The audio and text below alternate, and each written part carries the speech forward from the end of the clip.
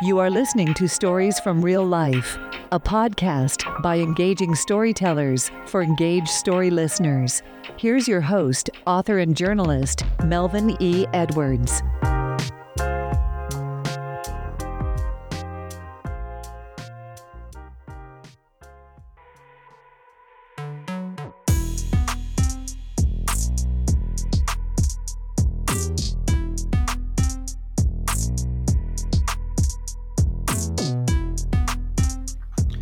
Hello, and welcome to this edition of Stories from Real Life. I'm your host, Melvin E. Edwards, and I'm joined on today's storytelling journey by a man whose voice will probably make mine sound like Pee Wee Herman. My guest, Robert Ford, is the lead play-by-play radio broadcaster for the Houston Astros and is now entering his 12th season in that role. Robert, I'm excited to have you here on this edition of Stories from Real Life. Thanks for joining me today. Thanks for having me. Robert Ford is a native of the Bronx, New York, and graduated from Syracuse University. He joined the Astros in time for their move to the American League in 2013 when they lost 111 games. In 2022, he got to announce a World Championship title run for the second time and was named Texas Broadcaster of the Year by the National Sports Media Association. Oh, that's quite a roller coaster ride for you and the team. So, Robert, tell me how you got into broadcasting and how different it is to call games for the Houston Astros than it was for the Yakima Bears or the Kalamazoo Kings. Well, there are a lot more people listening, I can tell you that. I mean, the short version of how I got into broadcasting, I grew up loving sports.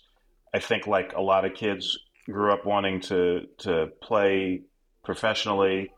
I wanted to be a professional baseball player. When I couldn't make the baseball team at my math and science high school in the Bronx, that's when I realized, well, maybe baseball isn't, maybe baseball isn't for me as a player. I mean, my high school, Bronx High School of Science, has produced 9 Nobel Prize winners and 0 professional baseball players. Wow. So that's the most Nobel Prize winners of any high school in the world, by the way. So I wasn't going to win a Nobel Prize, and I wasn't going to be a professional baseball player. So I had to figure something else out. And, growing up, the person I watched the most sports with was my dad. Whatever was in season, whether it was baseball, whether it was basketball, whether it was football. And that was a big way that we bonded. And in addition to watching games and talking about the games, we also talked a lot about the broadcasters. We always knew who was broadcasting, what the games we were watching. We would talk about what we liked about different broadcasters, what we didn't like about different broadcasters. And when I was probably about 10 or 11 years old, I remember my dad saying to me one day, we were watching something, Bob Costas was on, and my dad mentioned to me that, Bob Costas had gone to Syracuse, and my dad said, a lot of these broadcasters went to Syracuse. If that's ever something you want to pursue, that might be a good college to consider. And it wasn't on my radar at all, broadcasting or Syracuse or any of that. And I don't even know how my dad knew that, honestly. But he did, and just kind of stuck with me. And then when I, realized that was a route I was interested in, obviously Syracuse kind of shot to the top of the list when I started looking at colleges. And fortunately, I was able to go there. But, it kind of started without even me realizing it, just watching sports with my dad and paying attention to the broadcasters and what broadcasters I liked and what I didn't like. So the education started even when I didn't realize it was going on. And when I got to high school, and again, like I said, didn't make my high school baseball team. My sophomore year, I had a teacher, Mrs. Goodman. She taught global studies, and she assigned us a lot of papers. And she told me, she said to me one day, she said, you're a really good writer. And I was like, really? Like no one had ever said that to me. And she said, you should write for the school paper. Most of the kids who write for the school paper don't know how to write, but you do. That's what she said to me. And so a light bulb went off because I knew my high school newspaper covered the school sports teams. And so I figured, I like sports. Like that seems like that would be fun. So maybe I can cover sports for the high school newspaper. So that's what I did. And that got me interested in journalism. I eventually, when I started looking at colleges, broadcasting seemed more interesting to me than print. And that's kind of how I wound up in the short version of the story anyway, which is not that short, of how I got interested in broadcasting and wound up in broadcasting. That's interesting because I had a similar start. I was on the newspaper in high school. I was actually my editor-in-chief of the newspaper my senior year in high school, and couldn't decide whether or not I wanted to go into broadcasting or print, and I chose print, or you chose the other direction. And I think we probably both made good choices. You're great at your job. I love listening to you on the Astros broadcast. I've been a lifelong Astros fan as a Houston native, so I appreciate listening to you and your insights and the rapport you have with Steve Sparks. But I'll come back to that a little bit later. So when you were in the minor leagues, or when you were a minor league broadcaster, you won an award, and now the award is named after you, from what I understand. How did that come about? Yeah, so my first baseball broadcasting job was in 2002 in Yakima, Washington, in the Northwest League. It was short season baseball, 76 games in 80 days. Yakima was a Arizona Diamondbacks affiliate. They were not very good. As a matter of fact, they lost 22 in a row that season. And a 22-game losing streak is tough anyway, but especially when you only play 76 games. I mean, that's a third of your season right there that are losses. And so that was my first broadcasting job. That after that season, I wound up applying for and getting a job working with a radio station in Kalamazoo, Michigan. It was a radio station group. I initially got hired just to be the broadcaster for the minor league baseball team in Kalamazoo, the Kalamazoo Kings, which was an independent league team, unaffiliated with the major leagues. They played in the Frontier League. And the radio station group that hired me had the rights to their games. So I wound up doing that for 2 years. And in addition, initially, again, I got hired just to do baseball, but after that first season, they wound up keeping me on full time, and I got to do high school and small college basketball and football and radio news anchoring and reporting. And it wound up being a great stepping stone for me in my career. So again, that team Kalamazoo was in the Frontier League. The commissioner of the Frontier League was a guy by the name of Bill Lee, who I got to know pretty well. I'd see him. He'd come out to games. I'd have him on the air with me, and he was early on very impressed with me, largely because he was impressed with how much history of the league that I knew, even though I had never broadcast in a league before and didn't live near any of the league's teams. And so we developed a really good relationship. And he told me, I mean, he had been a minor league baseball general manager at a few different places. And he said to me, you're a AA broadcaster. Like, you should be broadcasting at AA. You're good enough to be at AA. And I was still just trying to figure this thing out. But, having the commissioner of the league tell you, yeah, you're like the best broadcaster in this league, that obviously gave me a lot of confidence and made me feel like, okay, I'm on the right track. So after my first season in Kalamazoo, 2003, I wound up being named the Frontier League Broadcaster of the Year. And then that happened again on my second and what wound up being my final year in Kalamazoo in 2004, got the award again.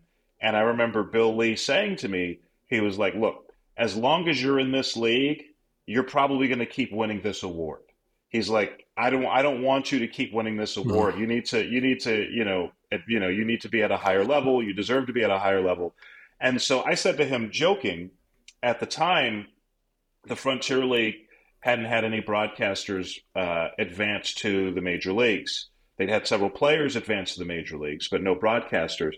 And so I joked with him. I said, look, if I get to the big leagues, you better name this award after me. And it was more of a joke. Like I didn't take it very seriously. And Bill was like, deal, like whatever. And I still keep in touch with Bill. He's he's since retired. He's the commissioner emeritus of the Frontier League, and we still keep in touch.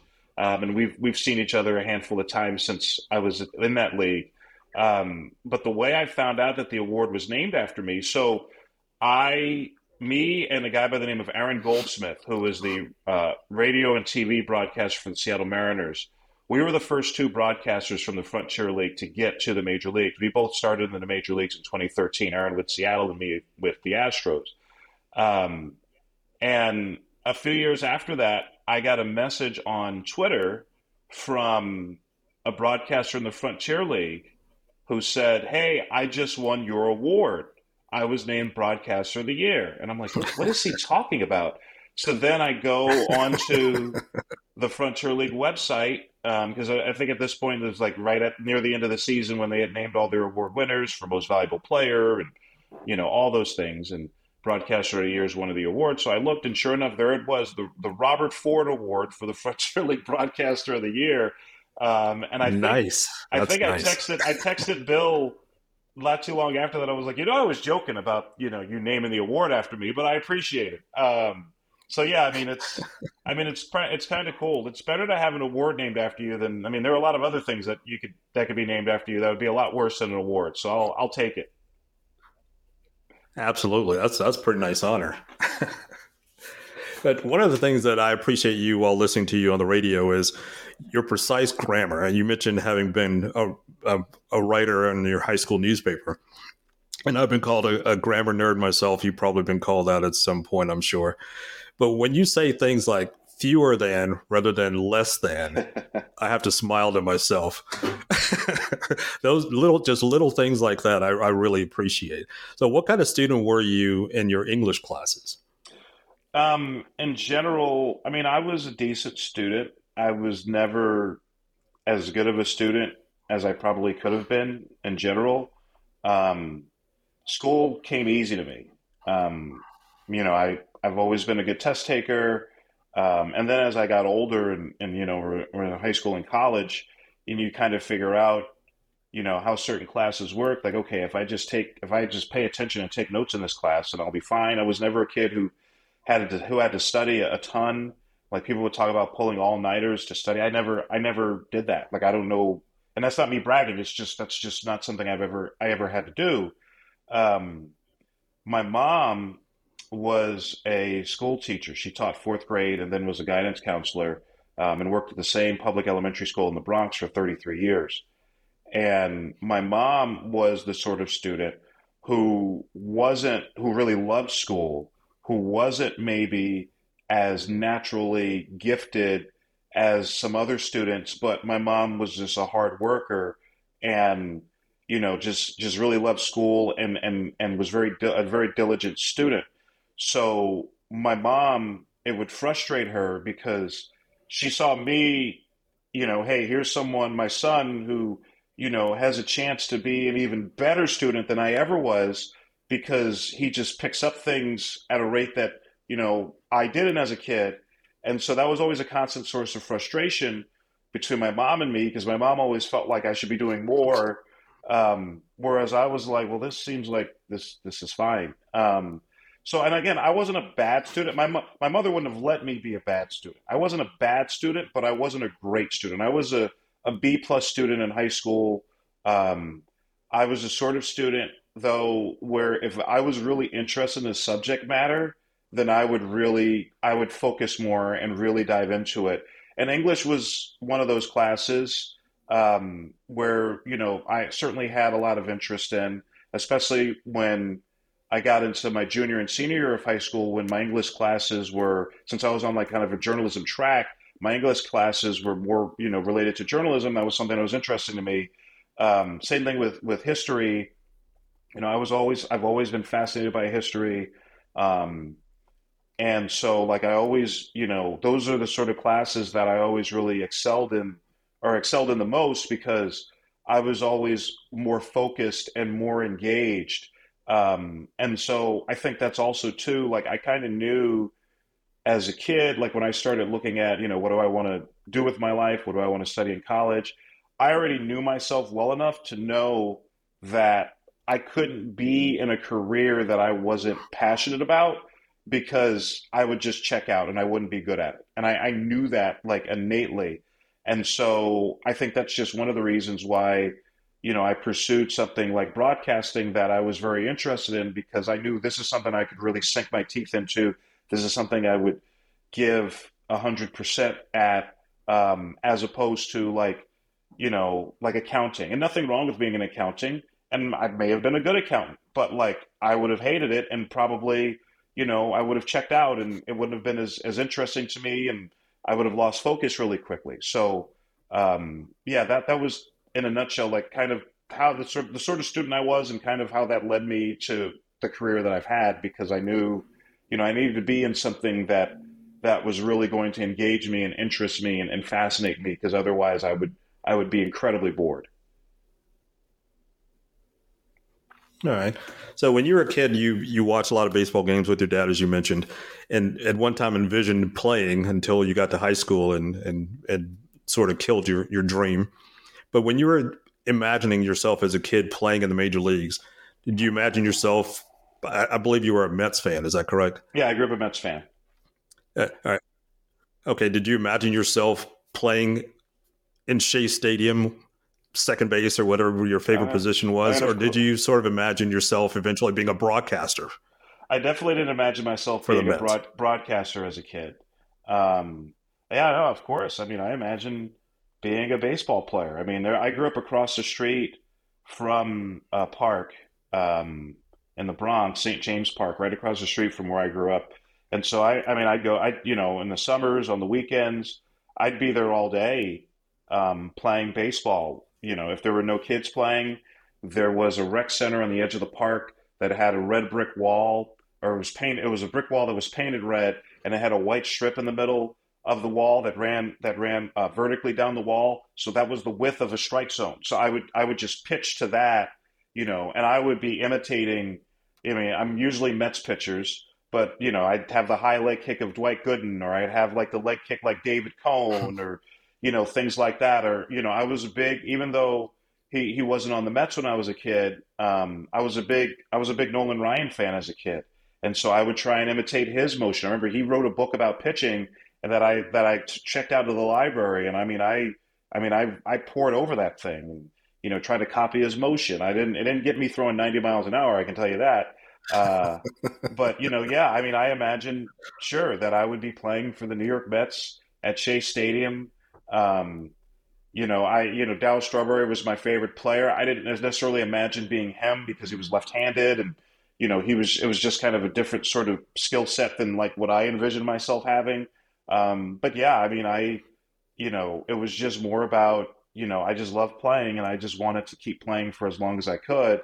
And, hopefully, that would lead to me playing professionally. And again, when, I realized eventually that wasn't going to happen, but yeah, I mean, I thought maybe Davey Johnson, the Mets manager when I was a kid, might be driving by St. James Park, and who knows, he might spot me. And, you just never know. You always got to be ready. I actually I don't know if the name Bill Wood means anything to you, but he was the Astros general manager in 1988. And I had an internship with the Astros that year and worked with Rob Madwick, who you probably have met along the way. He was now with the Texas Rangers. And I met Mr. Wood, and I had just graduated from college that spring. And I said, just so you know, I can play center field. So in case you need anybody to play, I'm always ready. Of course, they didn't have any need for a writer to play center field, so that sort of went up in smoke. So when you came to the Astros, did you know the stadium public address announcer was named Bob Ford? No, but I found out really quickly after I got the job because, a bunch of people tweeted me about it and what have you, and then I looked it up and saw, oh, wow, what a coincidence. And it's funny, I remember the first time I met Bob Ford, it was on opening day of my first year in 2013, and he came to the booth. Bob Ford is, anyone who's ever been to Minute Maid Park is just this great, just booming voice. And it's how he sounds just in conversation too. It's not an act. And yeah, he came into the booth. He was like, Robert Ford, Bob Ford. And I'm like, you know what? This introduction went exactly as I kind of expected it would go. This has been great. And I mean, it's funny. We get confused for each other. It happens less often now than it probably did maybe my first couple of years. But like Bob even told me when I got the Astros job, he had people contact him. Hey, congratulations. I had no idea you were interested in play-by-play. And Bob's like, it's not me. It's a different Robert Ford. But like I've gotten emails that have been meant for him. There have been times when people have reached out to the booth like, hey, someone said that this so-and-so said they left you tickets and they're having problem accessing their tickets. I'm like, I said, that's probably Bob Ford. I don't know who that is. I once actually, my favorite story with us getting mixed up, I got an email, this was a few years ago, I got an email from a producer for NPR in Houston, for National Public Radio in Houston, who was like, yeah, I'd love to do a story about you and like come to the booth and interview you and like just kind of watch you work for for maybe a little while. I was like, oh yeah, that'd be great. This day would be great. We could, exchange a few emails. Yeah, this day would be great. I talked to, Steve Sparks, and I think Matt Bolts was our producer engineer at the time. I said, hey, this guy from NPR Radio is going to come by, and he wants to do, he wants to talk to me and blah, blah, blah. And they're like, yeah, that'll be great. Yeah, he can stay in the booth for a little while. And so the appointed day comes, and, I'd kind of forgotten about it. And then, like, middle of the game, I'm thinking, man, that guy never showed up. Oh, that's weird. But I didn't think much of it. And then the next day, I get an email from that NPR producer, and he's like, thank you so much. Had a great visit with you, blah, blah, blah, blah, blah. And Bob Ford is from Galveston. He's from Galveston Island. And the producer said, I'll definitely look you up the next time I'm in Galveston. And I just started laughing. And so then the next time I saw Bob Ford, I went up to him. I said, hey, you had a producer from NPR come and talk to you? He's like, yeah, he was, he came by. I said, yeah, I set that up for you, without even realizing it. And so we had a pretty good chuckle about that. But yeah, I mean, it's funny. Just one of those weird coincidences. I've had people ask me, like, am I doing the PA while I'm broadcasting on the radio? Like, stuff like that. It's pretty funny, but, and it's even more, the fact that Bob is just such a great guy, in addition to being a great PA announcer, just makes it that much more entertaining to me. Yeah, I've actually known, not personally, but I've known of Bob, being a Houston native, when he was on the radio before he became the PA announcer. J. Fred Duckett had been the announcer forever. Right. And then Bob took over from him after being on the local rock radio station. So I remember I've heard his voice a lot over the years, and I appreciate his voice too. So let's talk about another Robert Ford for a second. Your dad, Robert Ford, who was a staff writer at Billboard magazine and one of the leading behind the scenes forces in the early days of hip hop music. So I understand he wrote the lyrics for the early hip hop holiday hit called Christmas Rappin'.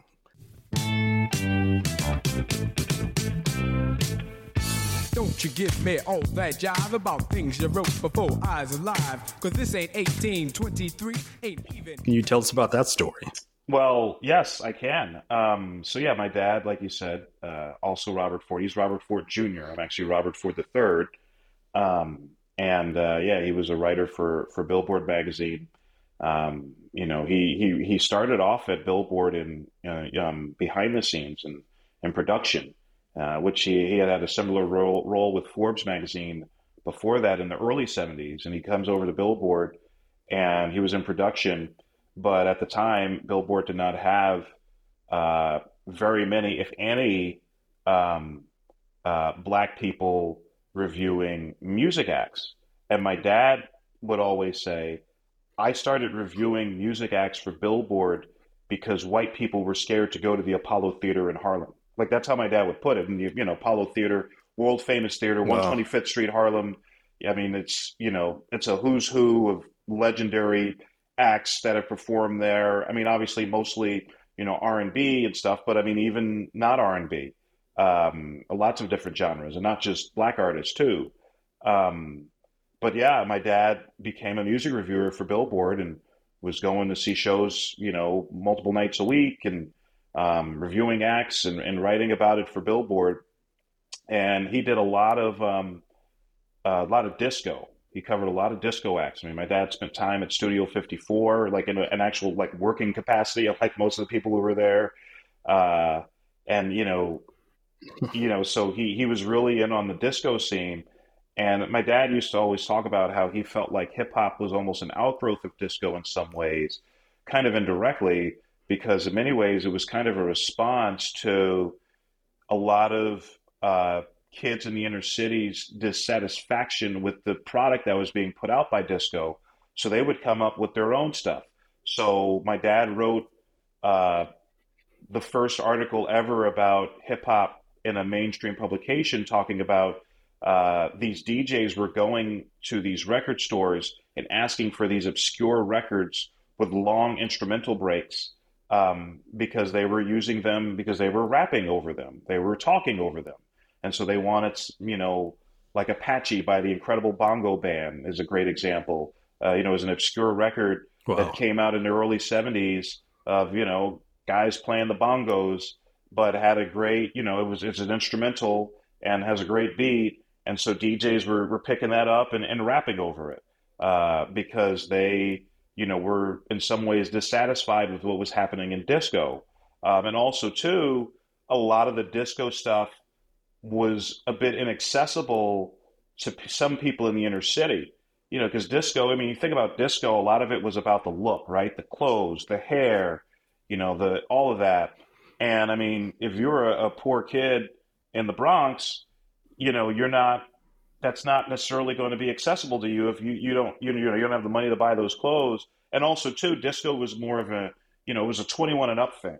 So if you're 16, 17, 18, you're not going to be able to go to disco clubs. Now you're not going to be able to get in. Not even Studio 54, but even like lesser known discos, you're not going to be able to get in. So it was kind of like the youth was like, well, we're going to do our own thing. And that's kind of how rap music started. And so my dad was there at the ground floor. He wound up getting laid off by Billboard in the late 70s, right around the time my mom was pregnant with me. And my dad had already kind of had his eye on maybe trying to get into music production. And he wound up getting connected with Russell Simmons, who at the time was a club promoter, basically, had a few acts that he promoted. And my dad, with his connections, told him, hey, I can probably get you a record deal, or we can make a rap record. And they chose Kurtis Blow as the rapper. That was one of the rappers that Russell Simmons worked with and promoted. And they wound up choosing him. And it was my dad's idea for their first record, because originally it was just for one song, the deal. And if things worked out, then it could become for an album or multiple songs. And it was with Mercury Records. Kurtis Blow became the first rapper to sign with a major label because of my dad. And my dad thought the first record should be a Christmas record, because if you were going to get one shot, want to make this work. And the reason my dad came up with that idea is because one of his mentors at Billboard was this guy by the name of Mickey Addy, who was this older gentleman who back in the day, in the 30s and 40s, Tin Pan Alley and, near Times Square, that was a big songwriting mecca. Like if you think about a lot of the standards, right, were written on Tin Pan. Take Me Out to the Ball Game was a song that was written on Tin Pan Alley, which a lot of people don't realize back in, the 19-teens. So Mickey Addy had worked on Tin Pan Alley, had written a lot of songs, and he had written a Christmas song that Perry Como had sung. And he would get royalties every year after Christmas because of this song he wrote that Perry Como sang. And so that light bulb kind of went off in my dad's head, so if you write a Christmas record, every year they're going to play this song around Christmas. So that means every year that's money in your pocket as a songwriter. So came up with the idea of a Christmas record. My dad actually did not write Christmas rapping, even though he has a writing credit. But it was his idea, which is why he has the writing credit. A good chunk of Christmas rapping, the entire first verse was written by a guy by the name of J.B. Moore, who my dad had worked with at Billboard and was good friends with. And J.B. Moore had left Billboard around the same time my dad did because he wanted to write a novel. I still don't know if J.B. Moore has written this novel, but he and my dad wound up becoming production partners, and it started with Kurtis Blow and Christmas rapping. And what's funny about it to me is, so J.B. Moore writes the first verse of Christmas rapping, one of the first commercially successful hip-hop songs. J.B. Moore is maybe the waspiest person on the planet. He grew up on Long Island. He came from a well-off family. He took my dad sailing once because his family would go sailing. My dad grew up in St. Albans, Queens. He was not going sailing. But this waspy guy from the Long Island suburbs wrote a good chunk of one of the most iconic songs in hip hop history, which I always think is amusing, and just kind of goes to show you that you never know where inspiration and innovation is going to come from. Absolutely. That's a great story. So when you were growing up, you would sometimes do your homework in your dad's office. while he was chatting with the Beastie Boys during their recording sessions for License to Ill. What was that like around the office? So my dad, he was in music production, worked with Kurtis Blow for a while, and then was doing some music production stuff on his own, and was also working for Russell Simmons. After Russell Simmons had started the Def Jam Records label, my dad worked for his artist management company, Rush Artist Management. And Rush and Def Jam they shared an office at the time in Lower Manhattan, down in Soho, which was not nearly as chic and trendy as it is now back in the mid to late 1980s. But that's where their offices were. And so, yeah, my dad would pick me up from school. My parents weren't together. My dad usually had me on the weekends. So he'd pick me up on Friday, from second grade, third grade, take the subway down to the, Def Jam's offices. And my dad had his own office there. And yeah, I, as a youngster, 6, 7, 8 years old, I didn't really pay much attention to music. I wasn't someone who was like plugged in to that sort of stuff. It just wasn't one of my interests at that time. So I had no idea who these people were. But yeah, like the Beastie Boys would be in my dad's office, LL Cool J, Run DMC. I do remember distinctly meeting Darryl McDaniels because I remember him asking me what grade I was in and what classes I liked and telling me to stay in school. I do distinctly remember that. And this was after, I may have been around the Beastie Boys while they were recording License to Ill, but I know definitely after License to Ill came out, because it was a big hit. Then they were touring with Madonna. They were opening for Madonna after that album came out. And I know definitely around that time, that's when I was around them and they were in my dad's office. But yeah, my dad, his artist management was my dad's main focus. And that's what Russell Simmons had brought him in there to do, to basically give artists advice on their careers or what they could do to move their career forward. Like one thing my dad, one example of this is, so LL Cool J, was one of the big rappers for Def Jam at the time. And he was a teenager. He was 16, 17 years old, and had, a couple of albums. And LL Cool J, if you ever saw pictures of him as a teenager, he was a beanpole. He was really skinny. And my dad told him, you're supposed to be like this heartthrob. You need to gain weight. Like, you need to hit the gym. You need to work out. You need to be buff. And look at LL Cool J now. And I'm not going to say that's only because my dad told him to do that, but that just gives you an idea of the sort of advice and the sort of counsel that my dad was asked to provide to these artists, that Russell Simmons was working with at Def Jam. That's pretty incredible. That's another great story. I got to tell my wife about that. She's a longtime LL Cool J fan, so I got to tell her about that story. Hey, ladies love Cool James, right? That's exactly. So did you ever envision yourself as a rap or hip hop artist yourself? Never. It was never something I was interested in. Even as I got older and really got into music and was listening to a lot of different music and, would talk a lot about music with my dad, I never really was interested in rapping. It was never something I even thought to try. I do kind of wish that I had learned how to play a musical instrument when I was younger. I don't know how to play a musical instrument. I don't know how to read music. And same with my dad, actually. My dad never learned how to read music, never played a musical instrument. But yeah, I kind of wish I had learned to play an instrument. But I didn't. And it's fine. Things have worked out okay. But yeah, I was just someone who was really interested in music and loved listening to music and loved different genres and learning. Again, I love history. So learning about the history of music, and especially when you think about hip hop, so much of it is samples. And that's one of my favorite things to this day is seeing what old songs are being sampled, or what songs that now it's like songs I grew up with that are now being sampled. I just love the way music history in hip hop, it's more obvious, but it happens in every genre to a certain extent. So you know who else doesn't know how to read music? Paul McCartney. Well, so you can that worked out okay for Sir Paul. Of course, he can play lots of instruments, so there's that. All right, so let's talk about your broadcast partner, Steve Sparks. I could imagine him trying to be a rapper? Has he ever tried to do anything like that around you? Oh yeah, yeah. Sparky is one of a kind. I'm so glad that we've partnered together and that this has worked out as well as it has. Is he the same off air as he is on air? 100%, 100%.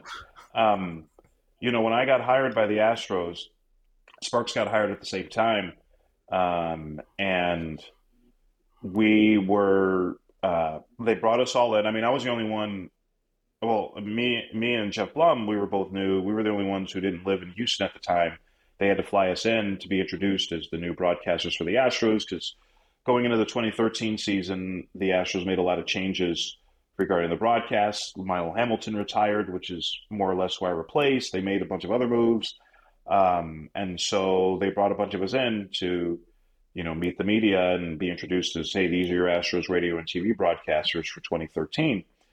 And 5 minutes, no more than 5 minutes before we were going to go to the media room at Minute Maid Park to be introduced is when I first met Steve Sparks. And the first time I'd ever talked with him, communicated with him. We didn't know each other at all. And a lot of times that's how these kind of broadcast marriages happen, right? Like it's not like you get to choose your partner or have much say or anything like that. It's a lot of times it's so, okay, you're going to be working with this person and that's just the way it is. And so I don't think anyone could have envisioned that it would have worked out as well as it has, because I think we complement each other so well. I think the fact that, first of all, we both love baseball. We both, and I've talked about this with Steve before. If Steve Sparks, if you had never heard of his name, if he had never played in the big leagues, had never played professionally, he would still be a massive baseball fan. He would still be paying attention and watching as many games as he could. So I think that's not true for everybody who played baseball, which a lot of people don't realize. Not everybody who played baseball loves baseball. A lot of times people play baseball because they're good at it. Kind of the same reason why a lot of people wind up in careers that they don't like. It's because they're good at it. So they just keep doing it. And so, I think that sets Steve apart is that he loves baseball. The fact that he played and has insight is just icing on the cake. So we both love baseball. He can be, a little goofy and a little silly, and so can I, but Steve way more so than me. But I have no problem with him doing that, and I have no problem with being his kind of straight man, if you will, when he's goofy. But one of the things I love about Sparks is that, and our broadcasts together is that we can be goofy, we can be silly, we can make each other laugh, but when there's something important going on the field, we're going to tell you about it and you're going to know what's happening and we're going to convey it to you as best as we can.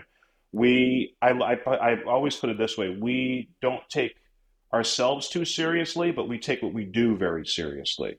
And I think that's a big reason why our partnership has worked out so well. Awesome. All right. So when you were hired by the Astros in 2013, you became only the fourth Black play-by-play announcer in the history of Major League Baseball, from what I understand. Have you ever felt any unique pressure being one of the few Black play-by-play announcers in the league? I mean, only when someone asks me about it. Not really. Because, I didn't get into this because I wanted to be a trailblazer. I mean, I knew the numbers were low in terms of the number of people who looked like me, who grew up where I did, who were calling baseball games at any level. But that was never my focus. I got into this because I love baseball. I love play-by-play. I love sports, and I wanted to broadcast sports. That's solely the reason I got into this. And baseball has always been my favorite sport, so that's always kind of driven the various moves that I've made. So yeah, I was willing to do whatever I needed to do to get better and to progress, even if that meant going to Yakima, Washington and Kalamazoo, Michigan and Binghamton, New York. I was just focused on doing this for as long as I could and hopefully getting to the big leagues. And, that was really all it was about for me. But by the same token, I do understand the position that I'm in and the platform that I have. We all have a platform when you do this for a living. For some of us, it's bigger. Some of us, it's smaller. Some choose to use it, some choose not to, some choose to pick their spots. But we all have some sort of platform, especially now with social media. Um, and, I understand that as one of the few black play-by-play broadcasters ever in baseball, uh, you know, for better or for worse, I'm going to get asked questions that other broadcasters are going to be that other broadcasters are not going to be asked. Other broadcasters aren't asked about what do you feel about the diversity efforts in Major League Baseball. No other, white broadcasters are not asked that. And I think it's almost like a gift and a curse because on the one hand, it's like, well, why do I always have to answer these questions? But on the other hand, it's like, well, I get it because I'm one of the few black people doing this. So my voice, when added to these topics is going to carry more weight than somebody else's voice. So I do understand that. Um, but yeah, I mean, I am a believer in more diversity in sports. And here's how I look at it. And I've told other people this because, like you think about the whole thing with the Kansas City Chiefs and Travis Kelce, and he's dating Taylor Swift, and they keep showing Taylor Swift when she's at the games. And a lot of diehard football fans are like, this is ridiculous. Like, why are they showing this woman on TV? We don't care, blah, blah, blah, blah, blah. But I've told people, like, if you love the NFL, if you love the Chiefs, you should be happy that this is happening because this is getting more people interested in the sport that you love. And yes, for our sports to continue to be as popular and as prevalent and as important as they are, you want as many people as possible watching and listening and caring about your sport. But it doesn't, I mean, we all become sports fans for different reasons. Everybody's path is a little different. So some people, are going to become NFL fans now because of Taylor Swift and Travis Kelce. And now, a lot of them drop off after, if they break up or once this stops being such a novelty. Yeah, sure. But there are going to be a few who are going to stick with it. And so that's always my argument when I talk about diversity, the importance of diversity in baseball, specifically since that's the sport I love the most and the sport I do the most work in, is the more diversity there is in baseball on the field, off the field, in the broadcast booth, in the stands, that is more people who are going to get into this great game and who are going to care about this great game. And that means more, that means better television ratings. That means, more interest. That means, the World Series still being a prominent thing because, you can't survive just on a small segment of people caring about your game. You want your game to be as diverse as possible to prevent it from becoming a niche sport. I think that's so important. And I think, to me, it's not even a political thing. At least it shouldn't be, because to me, it's all about, if you love this game, you should care about this. Regardless of how you vote, diversity should matter to you because that's keeping your sport relevant and your sport important and your sport getting a seat at the table and in some cases being at the head of the table. Maybe it takes Taylor Swift. Maybe it takes more diversity in broadcasting. Maybe it takes more diversity in the front office and in the manager's chairs and on the field and having players from all over the world. I mean, think about how many people love baseball who, from Japan, who pay attention to Major League Baseball from Japan because of all the great Japanese ball players who have come here. That's a whole new avenue that opened up to Major League Baseball like 30 years ago, and that's huge. So I think that stuff is extremely important. And yeah, I want there to be, a lot more people who look like me and a lot more people who look like, whether it's women, whether it's Asians, whether, more Latinos. I mean, I think when you talk about it in terms of a broadcasting context, I think it's so important because especially when you're a person of color and you're in a group that's not as well represented, when you see people who look like you doing something, you're more likely to think, okay, I have, this is, I belong here. This is someone who I can relate to. That's so important. Absolutely. I agree 100%. And this is my last question, or this is my one question really about the Astros for 2024. So the Astros are going into the 2024 season following the retirements of Dusty Baker and Michael Brantley and the free agency of Martin Maldonado. Where do you see the leadership coming from in this year's team? Well, I think whenever you're a really good team, you never have one leader. I mean, the Astros haven't had the success they've had because of one voice in the clubhouse. It's always multiple voices. You always lose something like, obviously losing Michael Brantley's presence is going to be a factor. Dusty Baker not being there, that's going to have an effect. But I think it can still be good, just different. But I think you have guys like Jose Altuve, who's a very quiet leader, leads by example, but he's one of those people, when he speaks, people listen because he doesn't do it all that often. So when he does, people pay attention. Or, even Alex Bregman is someone who leads by example. I started to notice last year as the season went on, Jose Abreu. He's a guy who has a ton of respect in this game. I think more than the average fan realizes. And I noticed a few things in the latter part of last year with Jose Abreu showing some leadership with guys. So I think, in order to be a good team, it's never about one leader. It's never about one person. I think this is a team that, still has a lot of good leadership, still has a lot of people who are very professional, who take this job very seriously, and who are really hungry to continue to win. All right. So I'm definitely looking forward to the baseball season. I'm a baseball fan first, football fan second. So I'm excited about the Texans, but I'm still anxious and ready for baseball to start. When pitchers and catchers report, that's when the new year starts for me. Yeah, absolutely. So I haven't even mentioned that you do some play-by-play basketball broadcasting for ESPN. So how is that different in preparing than it is for a baseball game? Well, baseball's always been my favorite sport to broadcast. Basketball's has been second, a close second.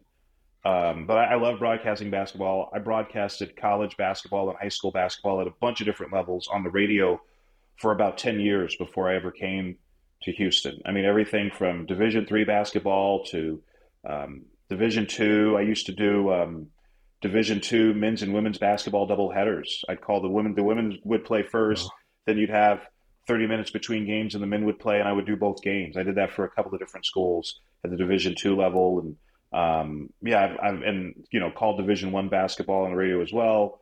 And I've known for a long time that, kind of my dream job would be to be the radio voice for a Major League Baseball team and do college basketball play-by-play on TV.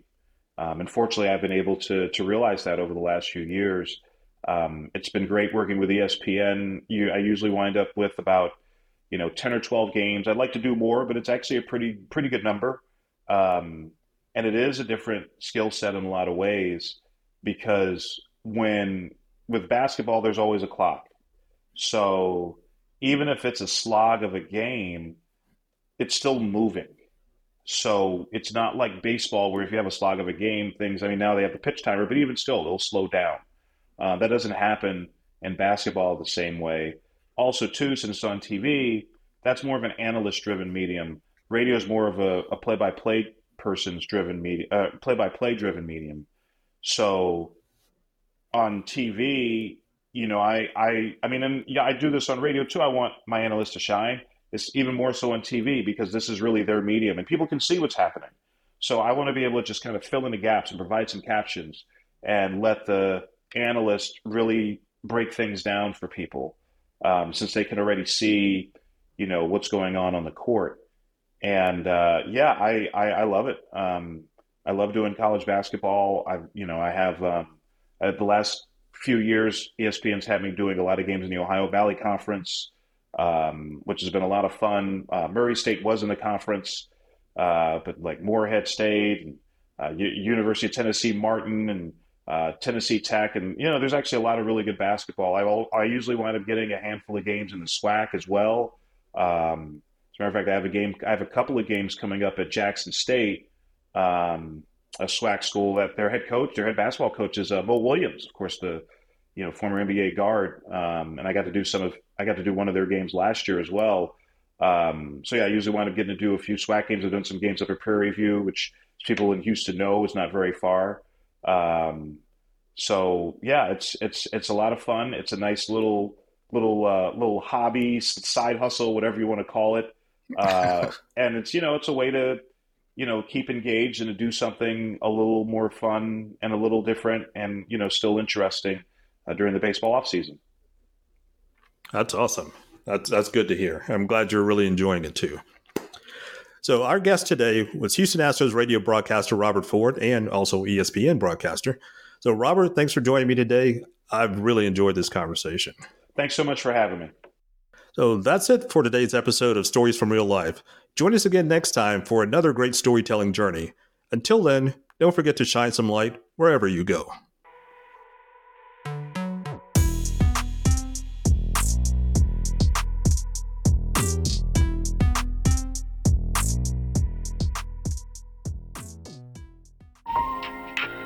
That was another edition of Stories from Real Life with your host, Melvin E. Edwards. Join us again next time for more stories about more things than you can imagine. Some of those true stories may even be about real life. See you next time.